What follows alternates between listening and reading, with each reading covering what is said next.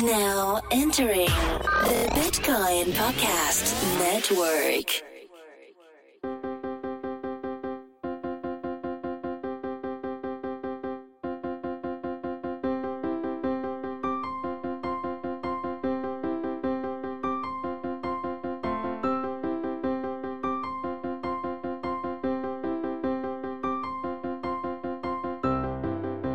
Today's episode is brought to you by KeepKey, the easy, safe, and simple way to protect your Bitcoin, Ether, Litecoin, and many other digital assets. There's no time like the present to protect yourself from hackers, malware, and viruses. Visit keepkey.com to order your secure hardware wallet today and use the code HUMANIST10 for a limited time 10% discount. And I also have a Patreon, and on that people pay me money, for food or cheese or saltines or whatever. But you know what? I don't want your filthy nation state fiat. I would, however, take your 5-star reviews though. So if you like the show, please rate it on iTunes or Google Play or whatever. I really would appreciate it. Okay, thank you.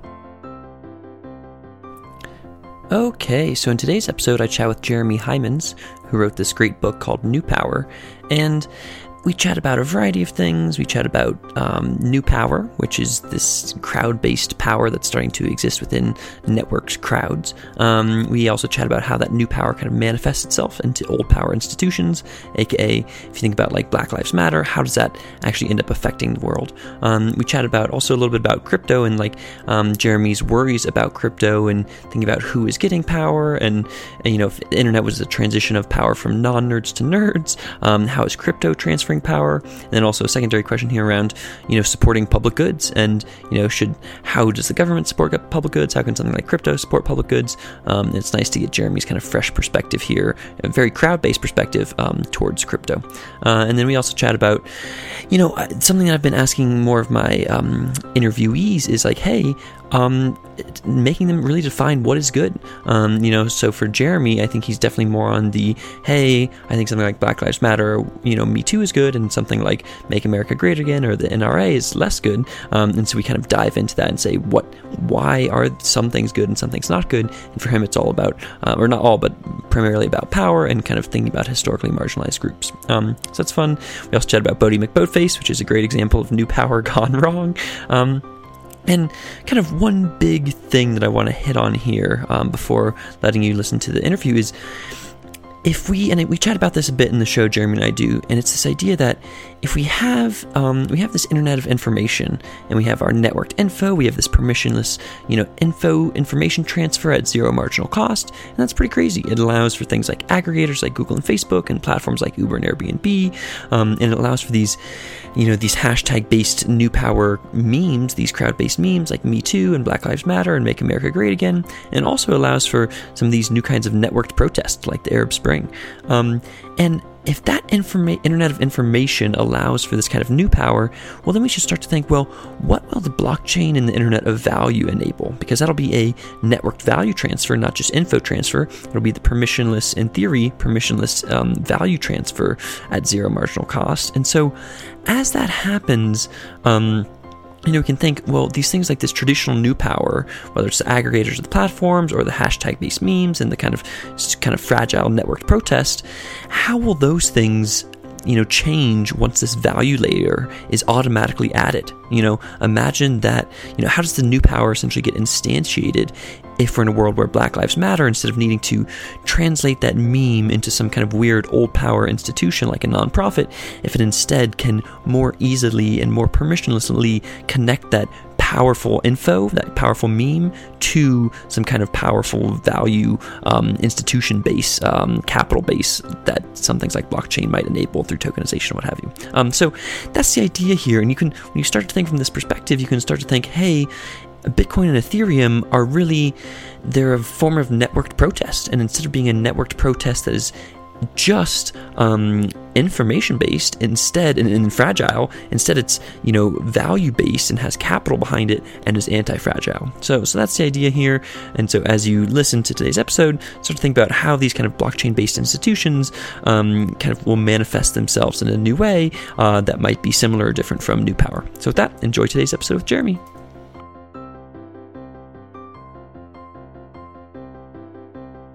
Hello everybody, my name is Reese Lindmark and you're listening to another episode of Creating a Humanist Blockchain Future. In this podcast we take a systems thinking approach to doing good in the world, and we have a couple different series to focus on different system scopes. And today we're focusing on Series A macro systems, aka where are we as humanity headed? And to explore that question, I'm very excited to introduce Jeremy Hymans to the show. Jeremy is the CEO of Purpose and the author of a new book, New Power. Jeremy, thanks for being on the show and welcome. Great to be here, Reese. Yeah, excited to chat. So Jeremy, first at a high level, let's just give us an overview. What is New Power? Well, New Power is, the way we see it is, it's kind of this critical skill you need in the 21st century. And it's both a method and a mindset. And that is this ability to harness the energy of these connected crowds that are all around us. So to operate in a world of crowds, we think requires a pretty different set of skills and a pretty different orientation to the world. And the book is really about how to do that. It's about the implications of that. And it's about a world in which, models of power that are based on these new forms of participation and peer coordination are battling and balancing with models of power that remain traditional, that they're based on what one knows, what one owns, what one has that no one else does. And those things are increasingly in a contest, I think, for the way humanity evolves and for the future. Yeah, that makes sense. And that's why that's a great overview. And that's why I've chatted about it on my show before. And two quick notes there. One is that you talk about this networked, I think about it as like a networked human organism. There's 4 billion smartphones. By 2020, there are going to be 4 billion like interconnected smartphones. Like, that's crazy. Yeah, so why wouldn't you leverage that? And then the other thing you talk about there is like, when you think about it, it's this participatory aspect. And that's why I think of this as like using the prefix co all the time. Co-creating, co-evolve, co-whatever. Yeah. That kind of gets this participatory vibe. So for you, when I think about New Power, I really connect it to this book, Machine, Platform, Crowd, and this final piece, crowd versus core, and how we're transitioning some away from cores to these crowds that you're talking about. Yeah. Is New Power, how much is New Power about the crowd? And is New Power also about anything that's not kind of crowd-based? Yeah, that's a good question. Well, I think your comment about participation is one that we should dwell on, right? Yeah. So our argument here is not there are 4 billion smartphones, therefore the world has changed. It's actually about the way that ubiquitous connectivity affects both the way people behave and what they expect, and the models of economic, social, political organization that become possible, or that become more viable relative to other models, right? So that's really important to know. And so, we can think about an analogy we often use, a very simple analogy to help people understand the difference between old and New Power, is the difference between Tetris and Minecraft. So Tetris is a block-based game where things are falling on top of your head. You've got to sort things out into neat rows, but you really don't have very much agency. But in a world in which, young kids today are growing up with Minecraft, they have this radically different expectation of their ability to shape their world. And to your point, they're shaping that world often in a coordinated and collaborative way in order to get things done. And so their experience of the world is not one in which you're simply subjected to a bunch of rules that are imposed on you from the outside, but one in which you can make the rules. So that's important. It's a big shift. It should not be confused with those people necessarily being more powerful, in the sense that, and we talk about this a lot in the book, that a more participatory world is not one in which power necessarily flows more evenly, because the difference is you can have agency, but your ability to shape outcomes in real ways can still be constrained. And we can talk about more of that. Yeah, that's interesting. That reminds me of this, when people imagine the new early age internet, it was like, oh my god, it's going to disintermediate all the things, and like power will flow to the edges. And then we saw that actually, when you have zero marginal cost of distribution, that creates these massive aggregators like Google and Facebook. And so, as you're saying this, it's not like just because people can participate doesn't mean they can actually exercise their power in the same way. Well, it means, if you think about Facebook as a good example, so yes, all of us now have the ability to connect with people seamlessly in ways that were impossible a decade and a half ago. That's true. Facebook facilitates that. On the other hand, if you think about the economic value that's being created, if you think about the way that platform then shapes outcomes, behavior, feelings, we actually have very little agency over those things. So that's the paradox. Yes, we do have an ability to participate. That doesn't necessarily mean that we are left with more power. And that's, a central challenge with these models. Yeah, that makes sense. And it's part of why the blockchain and crypto stuff is so compelling, because theoretically it promises to address that because of the disintermediation of some of those platform-like players. Yeah, exactly. And I think, and let's actually dive down that for just a half second, just to explore our crypto fancy for a bit, and just to tell our listeners, it's not like Jeremy is a crypto expert in any means. He's clearly interested, because who wouldn't be? But so Jeremy, do you think, when I think about some of these, these kind of new power kinds of things where people can come together around memes, like people come together around Me Too or Black Lives Matter or MAGA or whatever, but then there's not really, they're kind of information based, and there's not really kind of a capital layer, like a financial capital layer around them. When I think about blockchain and crypto and how it's creating this internet of value, the money itself can flow, I feel like it might be able to kind of elevate something like what was purely just a meme, or like a quick new power-based meme, can actually elevate to the level of institution, because it has kind of capital flowing behind it from blockchain-based tokens or whatever. Does that seem... What are your thoughts on that? Well, yeah, I mean, so let's think about what the practical applications of that are, right? So what I'm hearing, which is right, is that, out of a cultural moment like Me Too, if there are things for which capital is useful, if there are new forms of economic value that can be created that reinforce the goals of a movement like that, is it rewarding companies that that are supportive of policies in this area and punishing those who are not, or if it's supporting women-owned businesses, or any number of things speculatively, right? Then clearly what blockchain and crypto does is it makes that much easier, quicker, and more scalable, right? Now that isn't to say that it's impossible now. So the phenomenon of crowdfunding is a phenomenon that has already made a significant impact without the need for the further kind of step of crypto or the further disintermediation that the blockchain represents. And so already I think we have a clue to that future, which is the fact that there are these crowdfunding platforms that are allowing people to move money in a crowd-driven way, rather than in a way that relies on the concentration of a few small donors or investors. So yes, the answer is absolutely yes, but I think the use cases are the things that we need to kind of get clearer on. And what does the blockchain unlock that is different to more conventional forms of crowd-backed funding. What have you. And I think you're right to say it's a yes and situation where it's already being done today. And that's actually a question I wanted to pose to you, which was something that I am interested by. Is like, so for something like Me Too or Black Lives Matter, whatever, something like MAGA, like Make America Great Again, was kind of created from, it was created essentially by Trump or by Trump's crew or whatever, and it was already connected to the institution of power in that way. Something like Me Too or Black Lives Matter, those feel like they were kind of hashtags first. And then did they transition?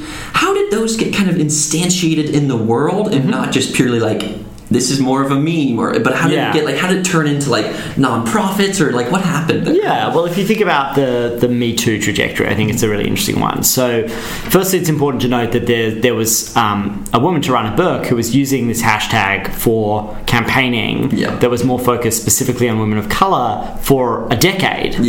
But it took a tweet from Alyssa Milano, of all people, to kind of cause this, the beginning of this huge wave. Now that was, interestingly, if you study the history of this, in the year before, after the Access Hollywood tape was released about Trump, a little mini Me Too sprung up about sexual harassment and assault called Not Okay, hashtag Not Okay.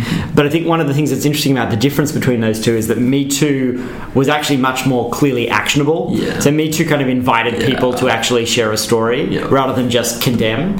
And so the actionable nature of it and ultimately the extensibility of it is part of why it caught fire. Now, what happens with these ideas is these are ideas, and these ideas then of course take many different shapes, and none of these things are being kind of coordinated by one person at the top, right? But that huge increase in energy and salience spawned things like the Time's Up organization. But the Time's Up organization does not seek to speak for the entire Me Too movement.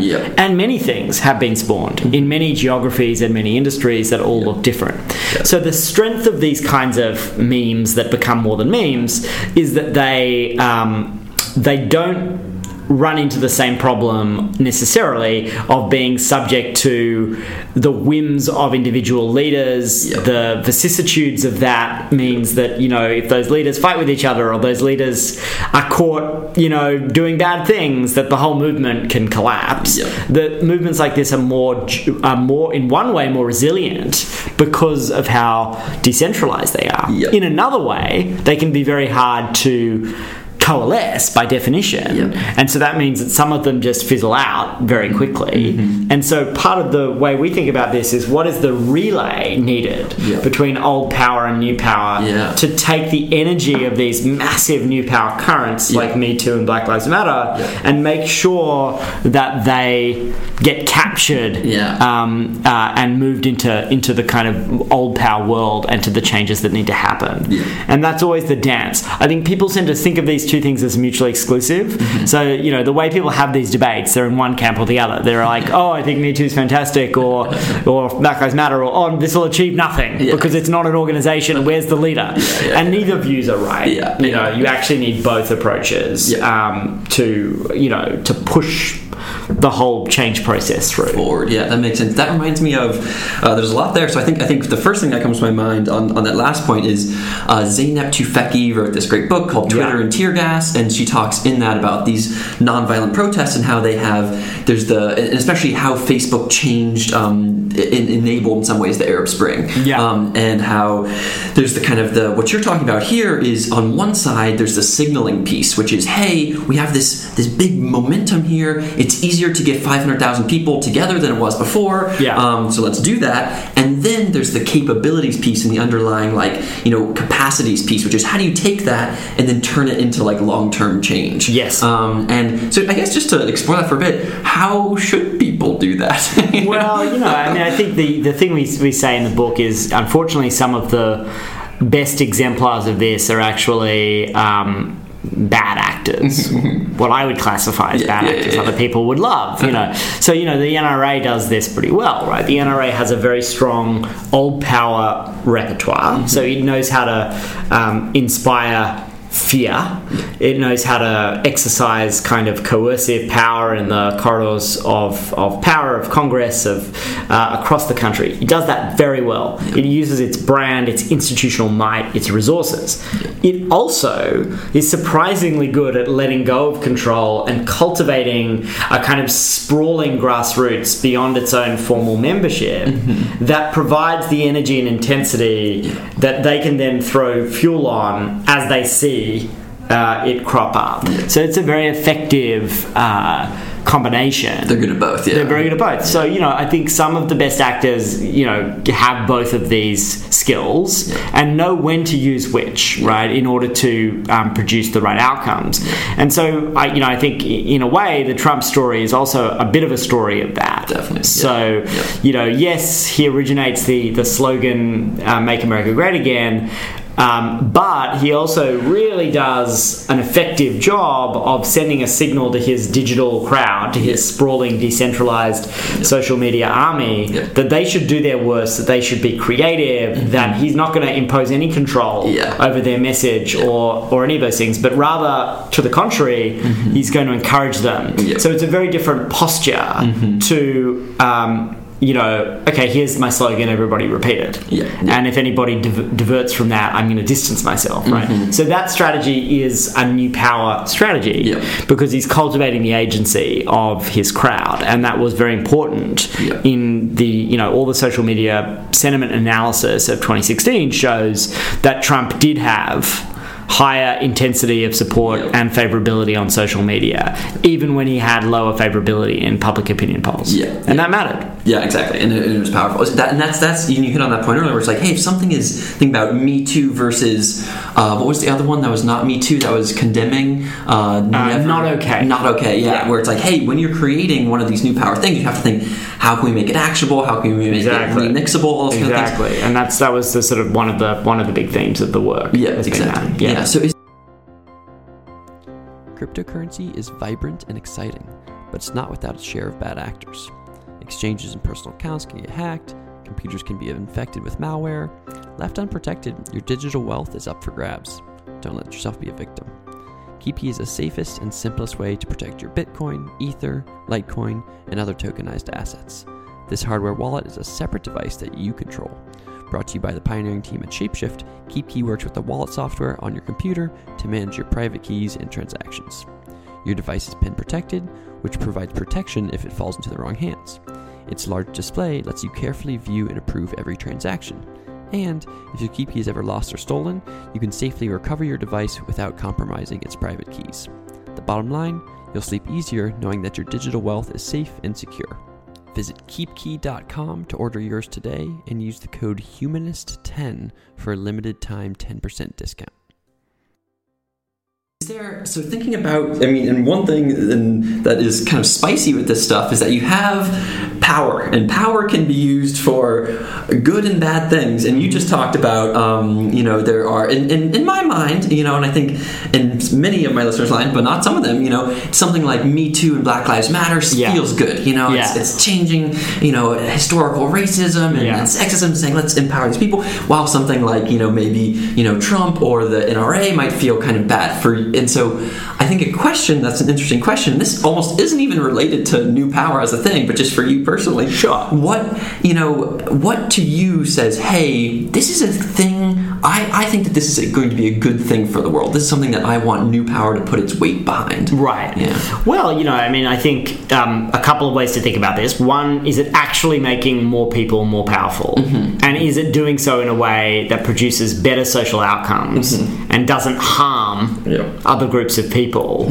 particularly people who've been historically marginalized? Yeah. So, that's the difference between white nationalism and Black Lives Matter. White nationalism is based on an ideology of hatred of other ethnic groups, and it's about helping a group that historically has been more powerful, right, to state the obvious. So that's why social movements do that, like Black Lives Matter are so important. So I think that the litmus test is partly about the distribution of power, it's partly about the social outcomes, and your view of social outcomes, of course, is going to be informed by what you think a better society looks like, and we're unashamed in the book about saying, this is our worldview. It's a progressive worldview. We want a more open world. We want a more compassionate world, etc. Within that frame, we make the argument that we need to help climate scientists get better at prosecuting their argument because they're tackling climate deniers who want to deny reason.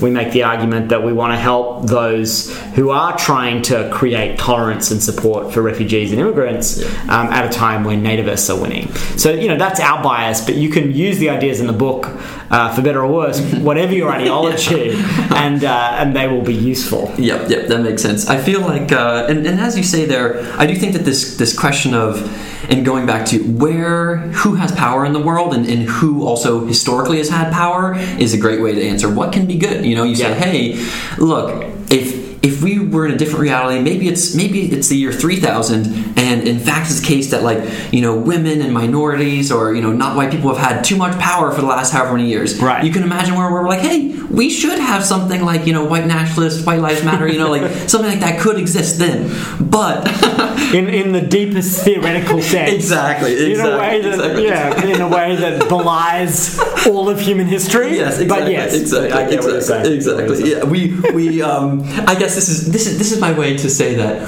when it's not like we can agree with people of that variety given a certain status quo, but the current status quo is not that. The current status quo is one in which the power has clearly been people like you and me, rich white males for a long time, so let's not have that. Exactly. Okay, so kind of taking a step back then from that kind of moral piece and thinking more about a word that I just used that academics use called new institutional economics, which is essentially how institutions co-evolve through time. So you can imagine, when the nation state really became a thing around like Industrial Revolution time and kind of the church and religion kind of lost more power, how did those things happen? And now, as we're starting to see some of these new power dynamics occur, how do you see, and you talked about this a bit, but how do you see stuff like, new power-based memes or kind of new power-based crowd, leveraging, how are those going to kind of co-evolve with and compete with things like nation states or companies and firms and things like that? Yeah. Well, look,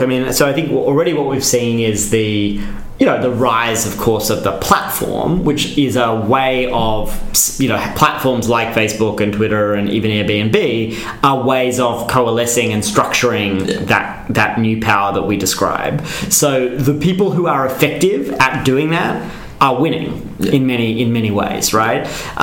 Including the people who are frankly co-opting that participatory energy. So, a big theme of our age, if you think about institutions changing, is that, we live in a world in which there's deep skepticism of institutions. So when you ask people in surveys, do they trust, big business, or do they trust government? The big social institutions of our world, they say absolutely not, right? And yet we've seen this massive shift in power toward platforms that in many ways are institutions, are acting like institutions, are capturing, are extractive, and yet people still have a reasonably different attitude to those. They don't really yet see them as institutions. I think we're beginning to see how with Facebook and others, people are beginning to develop a kind of political consciousness about these actors, so that they're starting to see how they're almost as powerful as nation states, and we need to start treating them that way.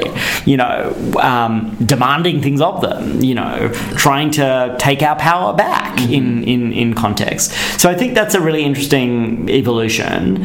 I think it'll be really interesting to see if a further evolution of that is that these all-powerful platforms get further usurped by the development of blockchain-based means. If that happens, there are still going to be very powerful institutions that mediate that. And we know that, right? The question is, will the role and power of that institution be different from the perspective of the things that matter, which is who gets the value, what aggregate social outcomes occur, who benefits, who has a voice in the decisions about how they're governed, etc. And so that, I think, is the next frontier of that conversation. Totally. And likely it'll still be a while out. But and my concern, to be clear, is if you look at, I think it matters who the people are who are running these things. Exactly. And one of the things that, we saw is that the transfer of power from some of the traditional companies to the big new tech companies didn't involve any change in that, highly educated, rich white guys from, the US and a couple of other countries dynamic. At all. Like, they have different fashion sense. They were wearing like hoodies this time, but otherwise they were the same, right? And the same class of people bestowed, but reproduced that relationship, and that continues, right? If you look at the power of VCs, if anything, the only redistribution of power that happened was from non-nerds to nerds.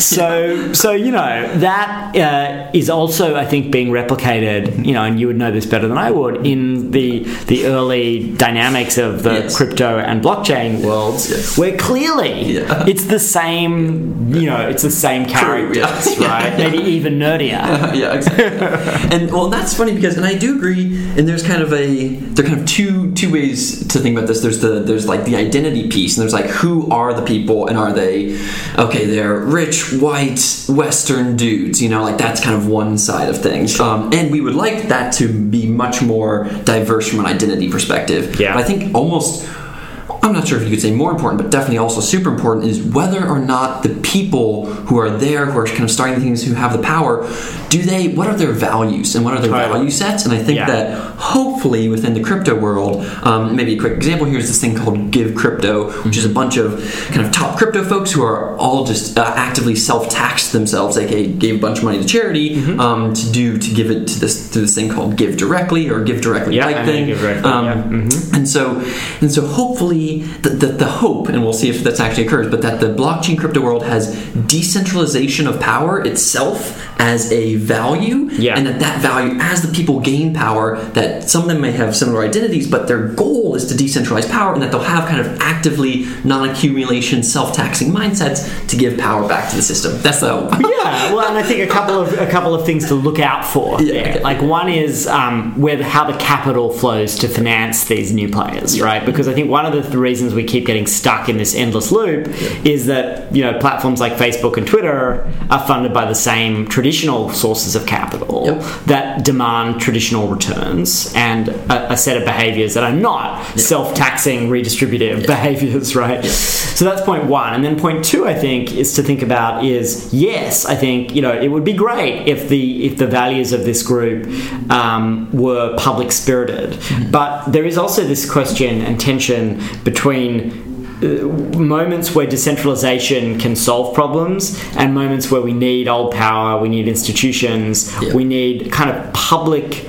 We don't want to just disaggregate preferences. We actually need, preferences to be determined at a public level with a common good mindset, which cannot purely be solved through a bunch of disaggregated activities and transactions.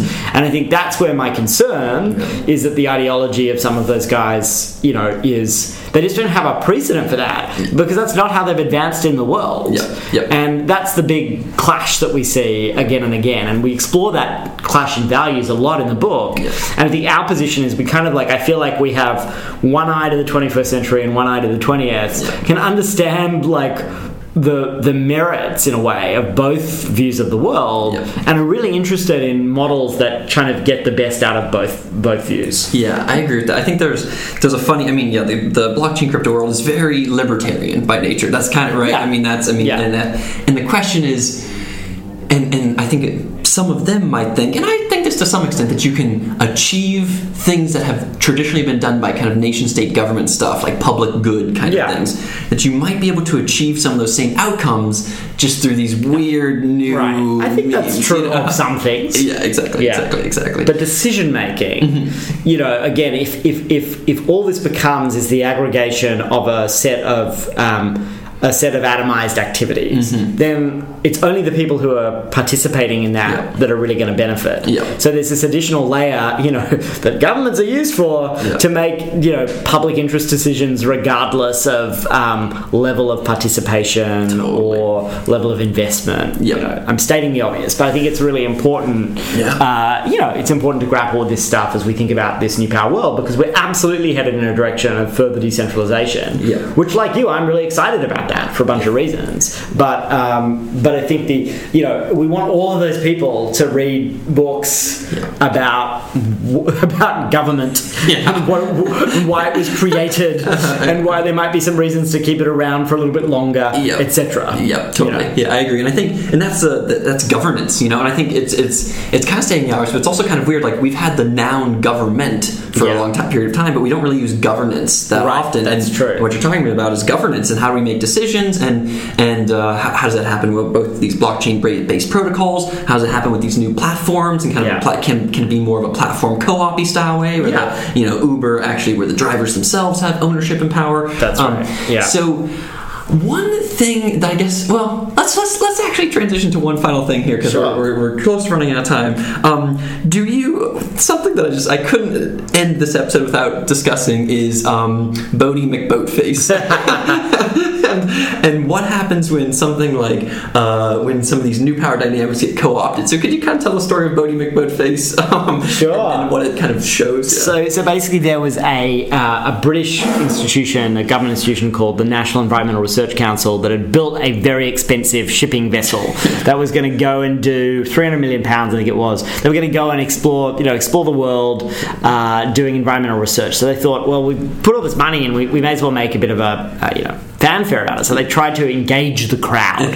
So they announced this campaign called #NameOurShip. And the first sign that this might be going wrong was that they issued a press release in which they told the crowd what they thought they should name the ship. Oh no. They gave suggestions that were very august, like Endeavour and Shackleton and Adventurer.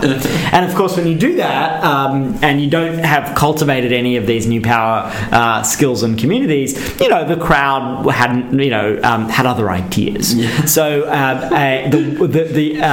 what would have otherwise been a very obscure contest became a kind of global cultural phenomenon when someone proposed the name Bodie McBoatface, and people swamped this site to vote for that. And then other people, by the way, came up with other great names like I like big boats and I cannot lie. Nice. And so anyway, this is really a kind of parable of our age, in the sense that you then have this old power institution that everybody's gotten really excited. They've got the public engagement that they were craving, but their boss, the science minister in the UK, was like, this is outrageous. This is trivializing science. The internet is stupid. I think it was actually the word of the internet was trivializing science. The internet as a whole was blamed. And so they caved to that pressure. They ended up naming the boat Sir David Attenborough, which is hard to argue against. Yeah, exactly. Yeah. And they named a small submarine vessel that was part of the ship Bodie McBoatface, but they basically sunk Bodie at sea. It's a good story of like both how institutions that are steeped in the old power world use these new skills, but also about the missed opportunities, right? Because really they could have created this really amazing phenomenon around this boat if they'd actually had the guts to call it Bodie McBoatface. And so I think one of the things that people focus on, particularly old power players, they focus on the risks more than the missed opportunities. So everybody's worried about the scandal that happens and saying something too outrageous or whatever. But actually, the missed opportunity to create intensity and engagement in your crowd in the 21st century, that equation changes. And actually, in many ways, you're better off pissing a few people off if it means that you're inspiring and engaging people that could really show up for you. I love that. I think that's funny, and I think that there's a version of that is like on social media these days. You'll have companies who the social media accounts are run by new age millennial folks who are funny, and they're just like hating on people. Totally. And it's like, this is funny. This is good. This is great. It is interesting. And then you see the dissonance where there's some scandal or some problem, and then there's some really carefully worded statement that gets posted on Twitter, and then what happens is the crowd's like, this is not enough, and they demand a return to that kind of frankness. And so you watch this journey of that happening, which is an interesting evolving dynamic. Yeah, it's fun. Well, with that, we're pretty much out of time. But Jeremy, thanks so much for coming on the show. For my listeners, by the way, I have read New Power, and it is a great book. Especially, it's good for something that we didn't talk about much today is there's both kind of the macro themes from a non-blockchain perspective, which is actually very powerful and really great about how new power is changing the world, and then also Jeremy outlines a bunch of kind of actionable things that you can do. So it's like we talked about some of them about how to make your memes actionable and how to make them accessible or whatever. But so there's a bunch of like actionable items within it, which is great. So I'd recommend it. Just Google New Power, I guess. And Jeremy, how can people find you on the internet, on like Twitter? Sure. On Twitter, you can find me at Jeremy Hymans, Heimans. Oh, perfect. Well, with that, thank you so much, Jeremy. And by the way, a final note to my listeners: if you want to support me in I would argue a new power way, you can support me on Patreon at patreon.com/RhysLindmark. That's patreon.com/RhysLindmark. Okay, great, everybody. Goodbye. Sweet. Awesome.